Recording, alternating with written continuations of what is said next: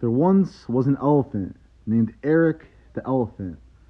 Eric was a normal elephant doing normal elephant things, whether it be skipping rope, dabbing the haters away, or doing things dank. One time, Eric decided, how could I become the most dank I possibly can be? So Eric went to the elder Terry the tortoise. He said, Terry, how do I become super dank? So he said, if you go up the mountains in the land of Scrootville, you'll find the one King Baruch, the one true dank king. So off Eric goes on his quest, climbing the mountains through the Scroots, climbing through and through, going past all those disgusting Trump supporters, and off he went.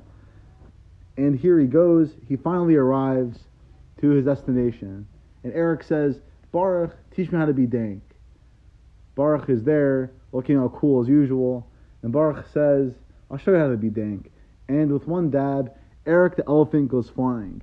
And he says, Baruch, why did you dab? And Baruch says, because I don't like you, because you're a stupid elephant. The end.